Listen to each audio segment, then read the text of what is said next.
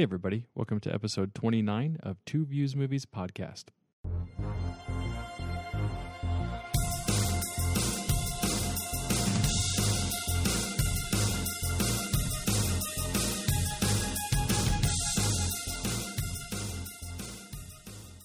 Hey, everybody. Welcome back to Two Views Movies podcast, a spoiler-filled podcast by two guys who love watching movies almost as much as we love arguing about them. I'm Garrett. And I'm Carson. And today's episode is all about Upgrade. If that doesn't sound familiar, it's because we did not talk about it in the June preview. We didn't. We missed it. Yeah, completely. I kept seeing it on the list of movies. I just didn't think anything of it. And before I know it, Twitter was on fire with, hey, everybody needs to go see Upgrade. It's a hyper-violent movie. It's sci-fi. It's getting really good reviews. One of the best of the year. One of the websites you and I go to a lot, Joe Blow, gave it, well, one of the guys on there gave it a 9 out of 10, and that usually catches our attention. Right. So we figured, we're not doing anything on a Sunday afternoon. Let's go see it. So we saw it. So that's how sometimes we don't catch everything on a preview episode, and something catches our attention, and we'll still go see it. And that's how we got to Upgrade. So if you haven't heard of Upgrade, it's a movie about a guy who gets brutally mugged and is paralyzed, and he's in the hospital, and his wife dies from that mugging. A billionaire inventor soon offers the guy a cure, which is an artificial intelligence implant called STEM that will enhance his body. Now that he's able to walk, he finds that he also has a superhuman strength and agility. These are skills that he uses to seek revenge against the thugs who destroyed his life. In summary, it's not that different of a revenge movie at its core than anything else that you can think of. Whether that's Death Wish or Taken, it's got elements of, RoboCop to it because he's half man, half machine. Yeah, I didn't get that he had superhuman strength. Yeah. I just thought that was just added to his fighting skills. Yeah, I mean, yeah, we'll dive into a little bit more. I think you could just make it be whatever you wanted it to be. I guess. I think that takes away from it because I don't know how that would work. Right. I get how the rest of it can. Right. But so it's directed by Leigh Whannell, who I'd never heard of, and the reason is because the only other directing credit to his name was Insidious Chapter 3, which I haven't seen Insidious Chapter 1 or Chapter 2. And the cast is Logan Marshall Green, who was actually in a lot more than what I expected when I went to his IMDb. I mean, he kind of looked familiar, but I didn't know he was in as much as he has been in. Well, he looks familiar because he looks just like Tom Hardy. Yes, that's part of it. But after I saw this, that he's in Spider-Man Homecoming, I was like, oh yeah, he is in Spider-Man Homecoming. He's the guy that is like the right-hand man at first of Michael Keaton's character, and then Michael Keaton kills him. Yeah, Shocker. Yes. And then, he was the original Shocker. Yeah, I think in IMDb he's actually credited as Shocker number 1. Shocker number 1, yeah. And then he was in Prometheus. The only other person I put as far as cast that people might know is Betty Gabriel. She's not the maid, but the main house lady in Get Out, the one that starts to cry really weirdly where he first starts to get signs that something's wrong. She looks like she's straight out of the 50s, but that's her. She plays the cop who's trying to help the main character solve the crime. Okay. I didn't recognize her, but now that you say that. Well, it's weird because in that movie, in Get Out, she looks way older than what she really is. Yes. And I think they do that on purpose, but yeah, it can really throw you off.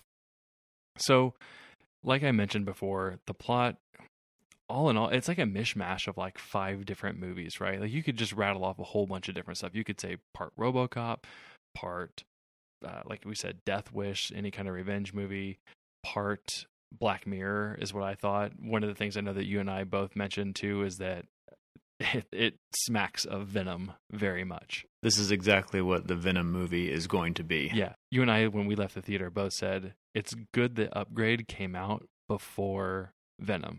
Yeah, because it'd be a blatant ripoff, I think. Yeah. With a lookalike actor. Yes. In that Venom trailer, Tom Hardy is attacked by the symbiote, and he hears the voice in his head, right? Right. And that's exactly what's happening in this movie. He gets implanted with the STEM, which is the artificial intelligence, and it talks to him. And he's the only one that can hear it. Yes. So between those two things, this movie would have been crushed if it came out after Venom, because everybody would have said, oh, you're a Venom knockoff. Yeah, even the symbiote that it takes over his actions at points. Yeah. It's like, okay, let you take over and you be Venom, and that's exactly what this is. Yeah. So kudos to the marketing department and the distribution company or whatever. They had to get this out before. It would have even been better had they got it out before the trailer, because I don't think people know enough. I don't think they would have remembered anything about, the Spider-Man 3 Venom. Yeah, and I don't even think it did that. Yeah, I can't remember. I'm pretty sure it didn't. Okay. So yeah, they didn't go very deep into Venom in right. Spider-Man 3. So there's some definite parallels there. So if you get a chance to go see Upgrade after you see it, make sure you go and check out the Venom trailer just so you can see what we're talking about. And so this movie, the main character, they do this man at a time plot line of he only likes old things, he hates technology, and it's almost as if he was taken from 2018 and put into 2030 or wherever they are, because he seems so lost in what that car of yours that drives itself, like it's a mystery to him, and he does that a lot in the very beginning of the movie. Like he just doesn't understand how this world works, but if he actually lived it, yeah, he lives in that world, it doesn't make sense that he'd be so foreign to it. Yeah, but it strikes me as that's not uncommon. You have people like that in the world today that don't really want to partake in all the technology that we have. I mean, they're aware of it, but they may not know how to use it. Like Johnny from Cobra Kai. Yes. That took a second. Yeah, but I mean, it's the same reason people, still rebuild old cars. They still listen to vinyl records. You can like that, but he was married to a woman who had a car that drove itself in a house that talks to. He lives in this house that talks to him, and he still was confused about what was going on. And that seemed just a stretch, to me. And I was like, this is like, really? I didn't think it was a stretch. I think it was just setting up who he is, what he's about. He can not like it and not be befuddled by it. I mean, I think there's a difference by it. And so I didn't like that piece of it. And there's different ways of showing that he's an old school guy. Fixing up the old car, that's fine. That's a good way of showing it. But the whole not understanding how it all works, I just felt like it was just weird. Oh, I didn't have a problem with it. There's so many people like that in the world today. They still carry flip phones because they don't want to know. They don't really want a smartphone, and they don't care. So they still carry their flip phone around. They don't drive hybrid cars. They don't have smart thermostats and smart door locks and all that stuff. But he lives there. It's his car. It's not like he went to a neighbor's house and all of a sudden they had all this technology that he wasn't aware of. He lived there. It's his car. I just, it was very distracting at the beginning for me, but it was just like, I don't get that that's believable. I don't know. That's an archetype of a character that you see in tons and tons of movies. And that's why it stuck out to me, is that they were trying to go for that, and I thought they missed with that. But it wasn't even overly relevant to anything. There wasn't a point in time later in the movie where he needed to get out of a jam and he couldn't because he was. And then he fixed the engine and got out. Yeah, there was nothing like that. True. So it was just more about, hey, this is who this guy is. He likes to work with his hands and drive muscle cars around. Whatever. Yeah. Again, they didn't use it, and I thought that they would. Yeah. But again, I just thought they laid it on really thick. Yeah. At that part. So the other piece was they get carjacked. Or they didn't really get carjacked. Their car was hijacked, I guess by computer. Yeah. Well, you're not told that in the beginning, but yes, the AI it's a self-driving car and it freaks out and goes and wrecks. Yeah, into the bad part of town, and then his wife is shot, and then he's paralyzed in that. Right. And they didn't really sell it as anything other than a hit. Yeah, it was a little too convenient. I wish they would have done it of the car was getting, it was as a carjacking, and they found a way to get this car, and then they happen to kill the wife, and then they get him. And it turns out that he finds out later that they were trying to target the wife to be killed. Yeah. And that would have been, a twist. They're targeting the wife, and that's why she was dead, because she works for a rival company. Right. And then it turns out that they're really after him the whole time, but I just think you could have added that one more layer of revelation if it was he thought it was a standard carjacking. It was a twist for the character, because he didn't know. He didn't know until the cops came. Well, he thought it was a hit. He did? I mean, it wasn't a carjacking. They didn't take anything. Well, I thought he just thought it was a random mugging, not necessarily but they didn't take anything. Hit. Yeah, but I don't remember him saying one way or the other. I didn't think he had any impression of what was going on until they started piecing together some of the clues from the drone surveillance. Yeah, which, again, I just thought that part could have been cleaner. Yeah, I think they could have done a little bit better. I mean, if not for him, for the audience sake of... Yeah, I mean, the audience knows right away that something was up. But again, in this movie, though, yeah, I feel like you don't even care about that stuff. True, because I'm really nitpicking here, because really all we want to do is wait until he gets this implant in and then fight people. Right. Which took a long time to do. It did, yeah. I would say that that's a pretty safe comment for this whole movie, is that I thought that it was going to be a lot more action than what it was. And especially in a movie like this where the trailer tells you it's no secret that the guy's going to get paralyzed or injured. It's no secret that he's going to get a chip put in him, and that's going to turn him into some supreme badass. So if it's an hour and 45-minute runtime and you take 30 minutes before the chip is even getting put in, that's a long time, right, to get to where you, one, know where it's going, and two, where you want it to go. So kudos to the marketing people, because they sold it as strictly a violent fight fest. Yeah. And it was actually much more of a movie than it was that. Yeah. So you got us there under false pretenses, which I think affected how we viewed the movie. Yeah. But it was a good movie without that. But would we have gone had it been just the normal trailer that we saw? And so it's kind of catch-22 there of what was the right way to go. Because we were kind of disappointed in how it was sold versus what we got. But I do think there was a good movie. Yeah, it absolutely was a good movie. It's just, I guess the build-up to STEM being active didn't really add a whole lot to the movie that you couldn't have probably gotten through in half the time. I agree. And then once it happens, you kind of, I know I kept telling myself, okay, it's here. Now, he's finally got the chip. It's finally going crazy. And now now here comes all the action. And it still didn't do that. The one thing I really like, though, and I'm glad they did this, they almost had to. It took a while to get to STEM, but he didn't really debate a long time about whether he was going to do it. So once, between the time he got told, hey, this is a possibility to get this chip and it will help you and do things in crazy ways, and his decision to actually do it was pretty fast. If they had strung that out into this, oh God, do I want to, do I not, what would my wife have wanted me to do, and took in another 10 or 15 minutes, that would have been even worse. But I was glad they at least realized almost at that point, like, oh yeah, we should probably just say, put the chip in. But who wouldn't? No, right. Who would? You're paralyzed. He's a quadriplegic. Who wouldn't, other than he wanted to die because he thought his life was over, other than he wanted to kill himself. Right. But who wouldn't want the chip? Oh, I can make you walk again. Oh well, yes, do that. Right. Whatever that is. But it was also very experimental. Allegedly hadn't been done on anybody else. They didn't quite know how it was going to behave. I think his only reservation was that he just didn't want to live anymore. Yeah, there was that. I think that was the only, why bother? Yeah. That type of mentality. So the one thing is, when they put this chip in him, the guy explains to him, hey, when I put this chip in, it's going to reconnect all your neurons, all your stuff. You'll be able to walk. And he even tells him, we don't know how fast you'll be able to recover. It may be months. It could be whatever. And it happens really fast. But the piece that they didn't know, that he didn't know, was that it's alive. It's an AI. And it could talk to him. Yeah, it can talk to him, and that comes as a shock, and they start having conversations, and he thinks he's losing his mind, and all that stuff happens.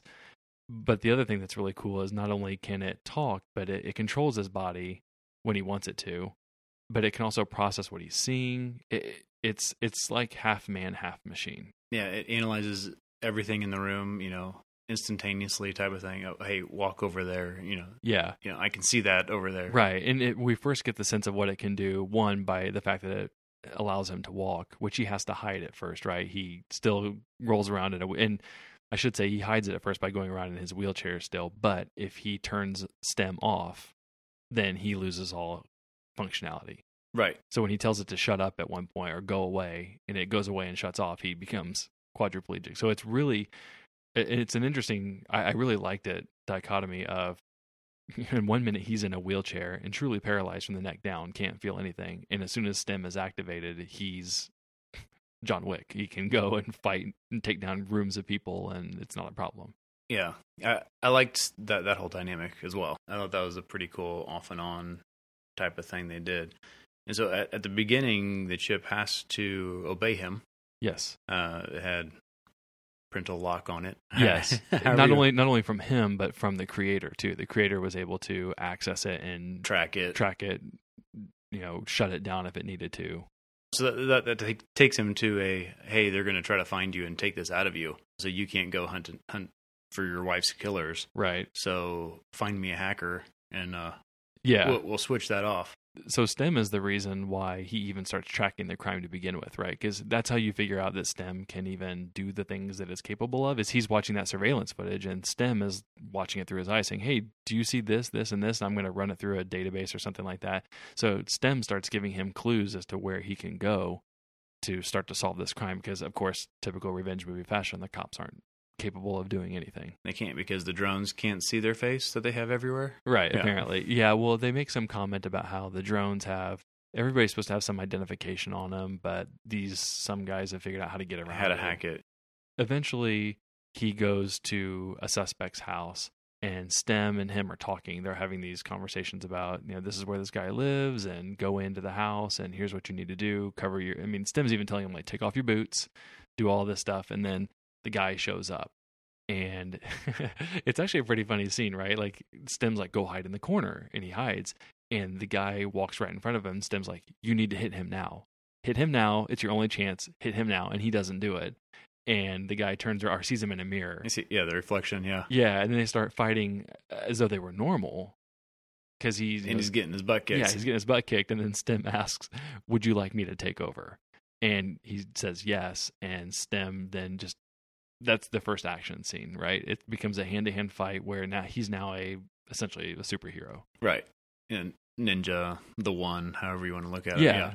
And, a couple of cool things about it were that, the fight scene was choreographed really, really well, but he moves in a human but robotic way. It's really hard to describe.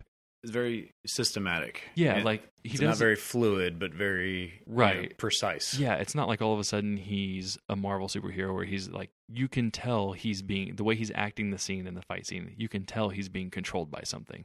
So he acted it, or they choreographed it really well, because it looks like if somebody was controlling him with puppet strings. Yeah, or if it was a robot that was saying I need to block, so I'm not going to waste any movement. So it's very purposeful movements there. Yes. Yeah, and the other thing with it too is that the camera, right? That's the first time you get the sense that whenever STEM takes control of him, I don't know what it's called. They like camera lock on him to where if he moves up or down, the camera moves up or down. So he's like always stationed in the middle of the frame. So like if he squats down, the camera squats down with him. So it's always locked on him, and everything else. It's a little disorienting at first. I liked it at first. It got a little old by the time the movie went on, I thought. And I think it for some reason, I think it was so disorienting to me because you don't really see that done in action movies, that it kind of made it harder for me to appreciate the fight scene a little bit. Oh, I liked it. I thought it was different, and I never got sick of it because I thought they did enough different angles. They didn't stay with it the whole fight. They don't keep the camera in one position the whole fight. They still move the camera and cut to different angles and stuff, but whenever they cut, it's always locked to him. It's always that perspective. I wish I knew what that was called, but it's like a really weird steady cam where normally when you're filming any kind of scene, let alone an action scene, the camera is still and everything else moves in and out of the frame. In this, everything moves except him. The camera is perfectly synced with him. It was a cool touch at first. I just thought by the end, which again, there's not very many fight scenes. By the end, I was like, okay, go back to the normal way. That's just me being picky about fight scenes. Yeah, no, I liked it, and I think because there weren't very many, that it didn't get old to me. Yeah. So the cool thing about that first fight scene is he just brutally kills this first guy. I mean, it's really grotesque. Right. And the guy can't handle it well, right? The guy with the implant like throws up everywhere because he's watching it, but he can't do anything about it. He just sees this guy get murdered. Yeah. So that was a pretty interesting take on everything. And then Stem's telling him you're going to have to clean up all your fingerprints and all your puke. He's like, how am I supposed to do this? And Stem says, well, I know everything you touched and everything you've done. So that's just all that to get through the first fight scene, but it's to give you a description of, or a sense of what this thing is capable of according to the movie. It can take him over completely, sight, vision, touch, actions, everything. So basically when Stem takes over, he cannot be beaten. Right. The guy that he fights has an implant of his own. Yeah. So all the bad guys in this have guns in their arms that shoot out their hands. Because the wife's company did military, what do they want? Not prosthetics, but enhancements. Yeah. So like they all had like guns actually built in. Like the guy one of the guys loads the gun up by his bicep. Yeah, in the forearm, and then shoots it out the palm. Yeah, they don't really explain that other than to say that company helps rehabilitate soldiers, which is the rival company to the company that makes Stem. Yes, which we found out at the beginning. And so that's a cool. Basically, it's Iron Man shooting out of his palm, but with bullets. Mm-hmm. And that's actually how Stem found the bad guys, right? When they looked at the surveillance footage, he's like, "Do you see a gun?" Yeah, and in his they're hand. Like, no, and they realized it came out of his hand and everything like that. So the rest of the movie really just rolls on in standard whodunit revenge movie fashion. He's just trying to piece together clues. Gets a lead to another guy in the gang, goes and fights him, interrogates him, and finds another lead. Just keeps going that way. Right. All along, the cop who couldn't do anything right in the beginning is now on his trail because she's caught wind that some of these suspects are dropping like flies, and so she's trying to piece together, and she figures out, she sees him on surveillance footage. So she's in the wheelchair, though. Yeah. So she's not only hunting the crime, she's hunting him who's hunting the crime. So again, it's not anything out of the ordinary. My favorite scene, I think, in the whole movie, though, was the one, I think, let's call it the second scene. Not second scene, but the second interrogation, right? In the bathroom? Yeah, so he rolls into a big, tough biker bar in his wheelchair and calls out the guy he's looking for, who's like this massive guy, and starts talking a whole bunch of crap. And the guy takes him into the bathroom to go rough him up, and then he activates Stem and takes out everybody in the room and starts to torture the guy. Well, he asks him, were you there? He wants to get his confirmation that this was one of the guys that was there, and the guy admits, yeah, I was there. I killed your wife. Yeah. And then he's like, now Stem, go get him. Right. Type of thing. And because he didn't have the willpower to do it, right? Like he kind of gave Stem control, and then he gets on top of the guy. Oh, that's at the end. Yeah, at the end of the fight. Yeah, to torture him. Right. Yeah, and it actually wasn't as gory as I thought, because there's kind of he's slashing a lot, and then it's just a couple cuts across his face. Yeah, I thought it was going to look really bad. Which, now that we're saying this, it makes me think of The Crow too, because it's essentially kind of The Crow. Yeah, he died, I guess. Well, right, but so this guy didn't die. Instead, he almost died and came back, quote unquote, with superpowers like the Crow, and then he's hunting down all the gang that had killed his wife, like the Crow. Mm-hmm. Sure. Yes. There's RoboCop and the Crow. Right. There's plenty of these movies that can parallel. Absolutely. You just want to watch the Crow again. I was trying to think of all the different movies that this reminded me of, and the Crow did not pop in my head until this, and I have no idea why. And side note, it's unfortunate that Momoa is not the new Crow. Yeah. He stepped out. Yeah, well, they lost the director, too. Yeah. The whole thing fell apart, which I'm fine. Don't remake The Crow. That's fine. Leave it alone. So the other thing that happens in that bar, after he interrogates the guy and leaves, the head guy comes in. The main bad guy. The main bad guy, right. And it's, you and I think both collectively sighed in the movie theater about what happened. So first of all, he's not a very intimidating character. No, he looks like Kip Dynamite. You would not think that he's the leader of this gang. No. And then he sneezes at the bartender, and all these little nanobites with swords go into the bartender's mouth, and I guess essentially kill him from the inside. Is that what we can assume? Mm-hmm. My gosh, that's a really terrible, terrible scene. Yeah, it wasn't given any explanation at any point in the movie. Right? Nor ever used again. No. It was threatened later, but it was never used. And why was that in the movie? It is truly the worst scene in the movie and just needs to be deleted. The guy's got guns in his hands. Yeah. Shoot the bartender with your gun in your hands. Right. Well, and at that point, too, like usually what most movies do is you need a scene to establish how awesome the hero is. But you need a scene to establish how awesome the inevitable bad guy is. Right. And I'm sorry, sneezing nanobots on somebody is not... because now all you're going to ask yourself is, why didn't he do that in the end? Yeah.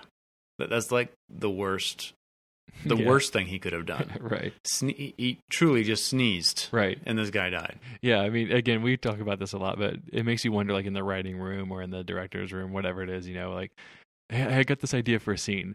He's going to sneeze nanobots all into this other guy's face, and it's going to go in and kind of kill him from the inside. Well, how do we know they're nanobots? Well, let's zoom in on them and then give them little swords. Yeah. And you think somebody's going to be like, well, okay, yeah, so this is going to come up later, right? Like he's going to sneeze on the main guy later, and Stem will have to cure it? No. Oh, no, let's never use it again. Let's never even bring it up again. Right, yeah. I completely agree with you. I knew specifically you wouldn't like it, but I definitely and it's didn't the like worst. The effects even. Yeah, it wasn't good. This is done very well as far as visually and special effects and CGI and all, and the blood and the gut. Everything looks very real. Yeah. Except for the sneezing. And not only did you not need it, it really took away from the movie. And there's not needing and being completely irrelevant to the movie. Right. And that's what this was. Yeah, completely agree. I don't see how anybody could say that added anything to the movie. No. It stuck out as a sore thumb. Thankfully, it was over pretty quick, but it's just one of those that's a momentum killer. It's about midway through the movie. This is the first time I think you even realize that this might be the main bad guy. Right. And this is what you get. I mean, there's so many different ways you could have gone with that, and it just kind of fell on its face. But thankfully, it happens pretty quick. It never comes back. It's just more of a head scratcher than it is like any kind of big detraction. I mean, it didn't factor into my enjoyment of the movie at a large scale or anything like that, but just one of those where you're just like, why? If you have to get up and go pee right then. Yeah. And then come back and you're fine. Yeah, exactly. So we can probably skip pretty far ahead then at this point because nothing really changes between now and then. About the only big significant development, which you already mentioned, is that the guy who put Stem in our hero tries to remotely shut him down because he doesn't want him going out and chasing the crime, and because then Stem could get removed. He realizes all these people are dying and he's the one doing it. Yeah, so Stem on its own goes out and finds a hacker that needs to remote into Stem and give him the rootkit abilities. Basically, give Stem total control. He no longer has to answer to the human. But what's his name? What do we even call him? Gray. Gray? Yeah. His name is Gray? Yeah. I don't think I knew that. Yep.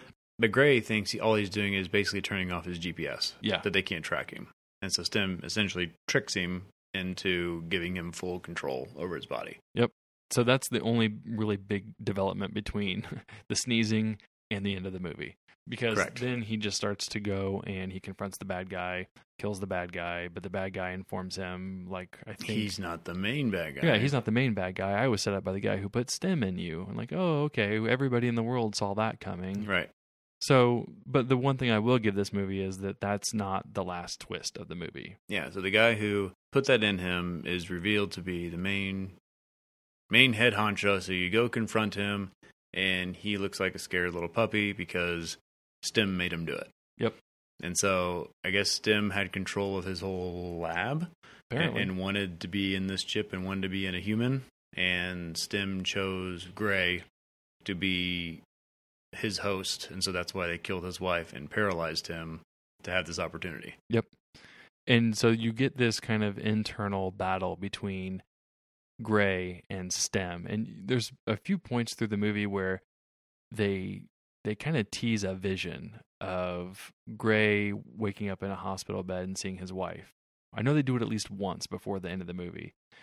And then at the end of the movie, Stem is basically saying, I need him to break. I need Gray's psyche, his mind, to snap. And once he does, he can take over. And Stem's trying to kill the cop who's been on the case for a while. Gray doesn't want it to happen. And you can see him physically struggling. Like, Stem's trying to shoot the girl, and Gray's not letting him do it. And eventually, you can just sense what's going on, but basically what it is, it's an internal battle for his mind. Right. And then all of a sudden, there's a quick flash, right? And it goes to Gray in the hospital room, and his wife walks in, and he's all happy, and he's like, oh my God. It makes you think he's had a dream. He's got his wedding ring on. He wakes up in a hospital bed. The whole thing was a dream. Right. Yeah. It does make you think that for about a split second. But then it cuts back to the room where this last confrontation was happening, and you realize that what actually happened was that Gray's mind, he lost his mind. And so he's now trapped in basically a happy place in his mind where He's in the Matrix. He's in some kind of concoction that Utopia, STEM has basically cordoned off his mind and said, you're over here, you're happy because you're playing in this little place with your wife, like nothing has ever gone wrong, and I now control your body, and now STEM is, for all intents and purposes, alive. Now, when did he shoot the cop? I think STEM shot the cop after his mind snapped. I think. I thought that's what made his mind snap. Well, he was fighting that. He was fighting it, and then I thought he lost that. But I don't remember the order there. I think it was like supposed to be maybe simultaneous because he wasn't going to allow it to happen. But I think his mind finally broke, and that's what everything slipped after that. I think you and I both talked about this, but we liked that in the sense that we all expected the twist of the guy who invented STEM to be kind of the bad guy. But I did not see the twist of STEM being the one that had kind of orchestrated it from the beginning. He was the one that had hijacked the car that caused the car wreck. He'd been controlling essentially everything from the beginning just to get a body of his own that he could then control. And live. Yes. Yeah. Which, you'd think an AI would want to go like the Ultron route and build something that's a little bit more permanent than a human body, but maybe that's upgrade too. I don't think they'll make a sequel to this. It doesn't strike me as the kind of movie that you would make a sequel to. No. It's definitely, you could. Sure. But it just strikes me as kind of the low-budget sci-fi movie that you just kind of make once and leave it alone. So if you were STEM, why wouldn't you pick a guy that has guns in his arms? I guess he can just add that whenever he wants, right? Yes, I get, but I guess, and also STEM somehow controls all the machines around him as well. He had like Wi-Fi in him because he could control the cars. Oh, is that right? Yeah. Okay. Yeah, I didn't remember that piece. Yeah. So yeah, I think all in all, it was probably a little bit worse than I expected, but that's because I became victim to all the buzz that was happening online. And I'm easily persuaded by Joe Blow's review. So if you're a movie fan like us, JoeBlow.com, Carson and I have been going there for 18 years, probably since I remember it in freshman year in college. Like that's my go-to movie site for everything. You know what's really sad is you said 18 years, and I was like, it wasn't around when we were kids, and then just realized how old we were. Right. Yeah, yes, that's how old we are. But yeah, so we both like JoeBlow.com. We've been looking at it for years. So usually when we see a good review from Joe Blow, we're like, oh, hey, we shoot it to one another. We're like, did you see what Joe Blow gave this? So that's how this came to be. And I'm glad we saw it. I mean, it was definitely worth the watch. And, just I would temper your expectations in terms of action. It's really more of a sci-fi movie with a little bit of action and violence sprinkled in. Yeah, and you mentioned it earlier. It's very, if you watch Black Mirror on Netflix, the little mini movies that they have, episodes of technology taking over one way or another, or different things going wrong. It's a perfect Black Mirror episode, I think. Just a long one. Yes, I think there was enough that you could have trimmed down to make it a Black Mirror episode. For sure. I mean, some Black Mirror episodes run an hour 10, maybe, and this was maybe an hour 30, hour 40. You probably could have gotten pretty close to like an hour and 20-minute Black Mirror episode. Oh, yeah. I think it would have been a lot of people's favorite Black Mirror episode to date. Yeah, and see, I was disappointed in the lack of action, but I was impressed with, I think I mentioned this earlier, it was a much better movie than I thought it was going to be. Yeah. I thought it was going to be a straight up, very weak plot, but we're going to see some really cool stuff. Yeah. And so that's what I was expecting, and I got a decent movie. Yeah. And so that's where I was conflicted, and so... Yeah, I think that's a really fair point, that despite it not being what I expected, it was still really good at what it did. Mm-hmm. So, I mean, that's kind of good, right? Usually when something doesn't meet your expectations, it doesn't do very well at all. Right. But at least this, went it backed it up with something else. Yeah, exactly. Okay, so now that we're coming up to the end of the episode, we're going to try something a little bit new. We've kind of felt like and kind of heard from some people that, while we talk a lot about the movie and we go into it in great detail, when we get to the end, we just kind of wrap it up pretty quickly. I think what we want to do is ask each other a series of questions. Some of them will be a little bit more elaborate, and then we'll get into some more rapid fire, quick answer ones, but hopefully it'll help give everybody a sense of what we thought about the movie in a nutshell. So kind of bring everything that we've talked about all into one nice little maybe fun. I don't know. Convenient package that lets everybody know what we think about it as a whole. So I'll go ahead and I'll start asking you the questions, and we'll go from there. I'll let you go first here. You're gonna let me go first? Yeah, I'll let you. You're go gonna first. ask me? I'm gonna ask you. All right. So we'll go. What did you rate this movie? 3.5. 3.5, and why? I thought it was solid, like we said.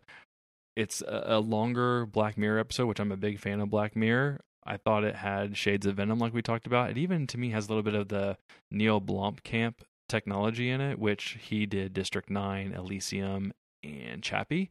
So I kind of got hints of that. Like, I could have seen him doing this movie, right? Like, he comes up with, because it's sort of Elysium, just instead of being an exoskeleton, it's a chip in the brain. So I thought it was a cool premise. It didn't have as much action as I thought. It was kind of predictable, but it had a few twists. So I'm at a 3.5 on that one. And your favorite moment? The first time Stim takes control at the guy's house, where he's walking him through what to do, how to do it, and he really gets activated and goes on that first fight. And so what would you change about this movie? What's one thing? More action. More action? Definitely needed more action. But that's just me. I like action movies, and I had it in my head that it was going to be an action movie, so more action. So is this a theater movie, or are you on the couch? I would say it's a couch movie. Would you pay for it, or would you wait for it to come out on streaming for free? Free. I wouldn't pay for it. Interesting. Yeah. Is it a popcorn movie or an art house movie? Oh, it's 100% popcorn movie. Is it closer to an Oscar or a Razzie? Definitely an Oscar. And if you liked what movie, you would also like this movie? I would say Black Mirror. It's not a movie. I'm cheating. Black Mirror. So if you liked Black Mirror, you would like this movie. Yes. All right. So for you now, what'd you rate it? Gave it a 3.5. And again, I liked the premise. I thought it was acted well. I thought the effects were well, minus a certain scene. And again, it is more of a well-rounded movie. Favorite moment? Yeah, I'm gonna agree with you. When Stim takes over the first time, the fight in the house was the best. What's the one thing you would change? The nanobots, and have a better main villain, which all combine into the same character. See it in the theater or on your couch? I would say this is a theater movie. It's a good action movie. See it in the theater. So pay for it or wait for it to be free? I'd do it for free. If you have Movie Pass and you can see it in the theater for free, you're hedging. I would do that. You're hedging. Popcorn movie or art house film? It's a popcorn movie for sure. Oscar or Razzie? It's closer to an Oscar than it is a Razzie. And if you liked what movie, you would also like this movie? If you like Venom, which hasn't come out yet, then you'll like this movie. So people are supposed to base whether they would see this on a movie that they also haven't seen. Correct. That's not being very helpful. Well, by the time they get around to watching this when it comes out at home, true, you'd have seen Venom, hopefully. That is true. All right. Well, I think that does it for this episode. Hopefully that last little wrap up is something that'll stick around. We'll give it a few more shots, see what people think, but it's at least a fun way for us to kind of throw our thoughts out on the table in the very end. But like usual, if you liked what you heard, please go rate us on the App Store. We could use ratings. Please talk to us on Facebook. That seems to be where some of the conversation is happening, but we are definitely looking forward to some more conversation. We've been taking down everybody's suggestions for retro reviews. Let us know what you like, and we will catch you next time.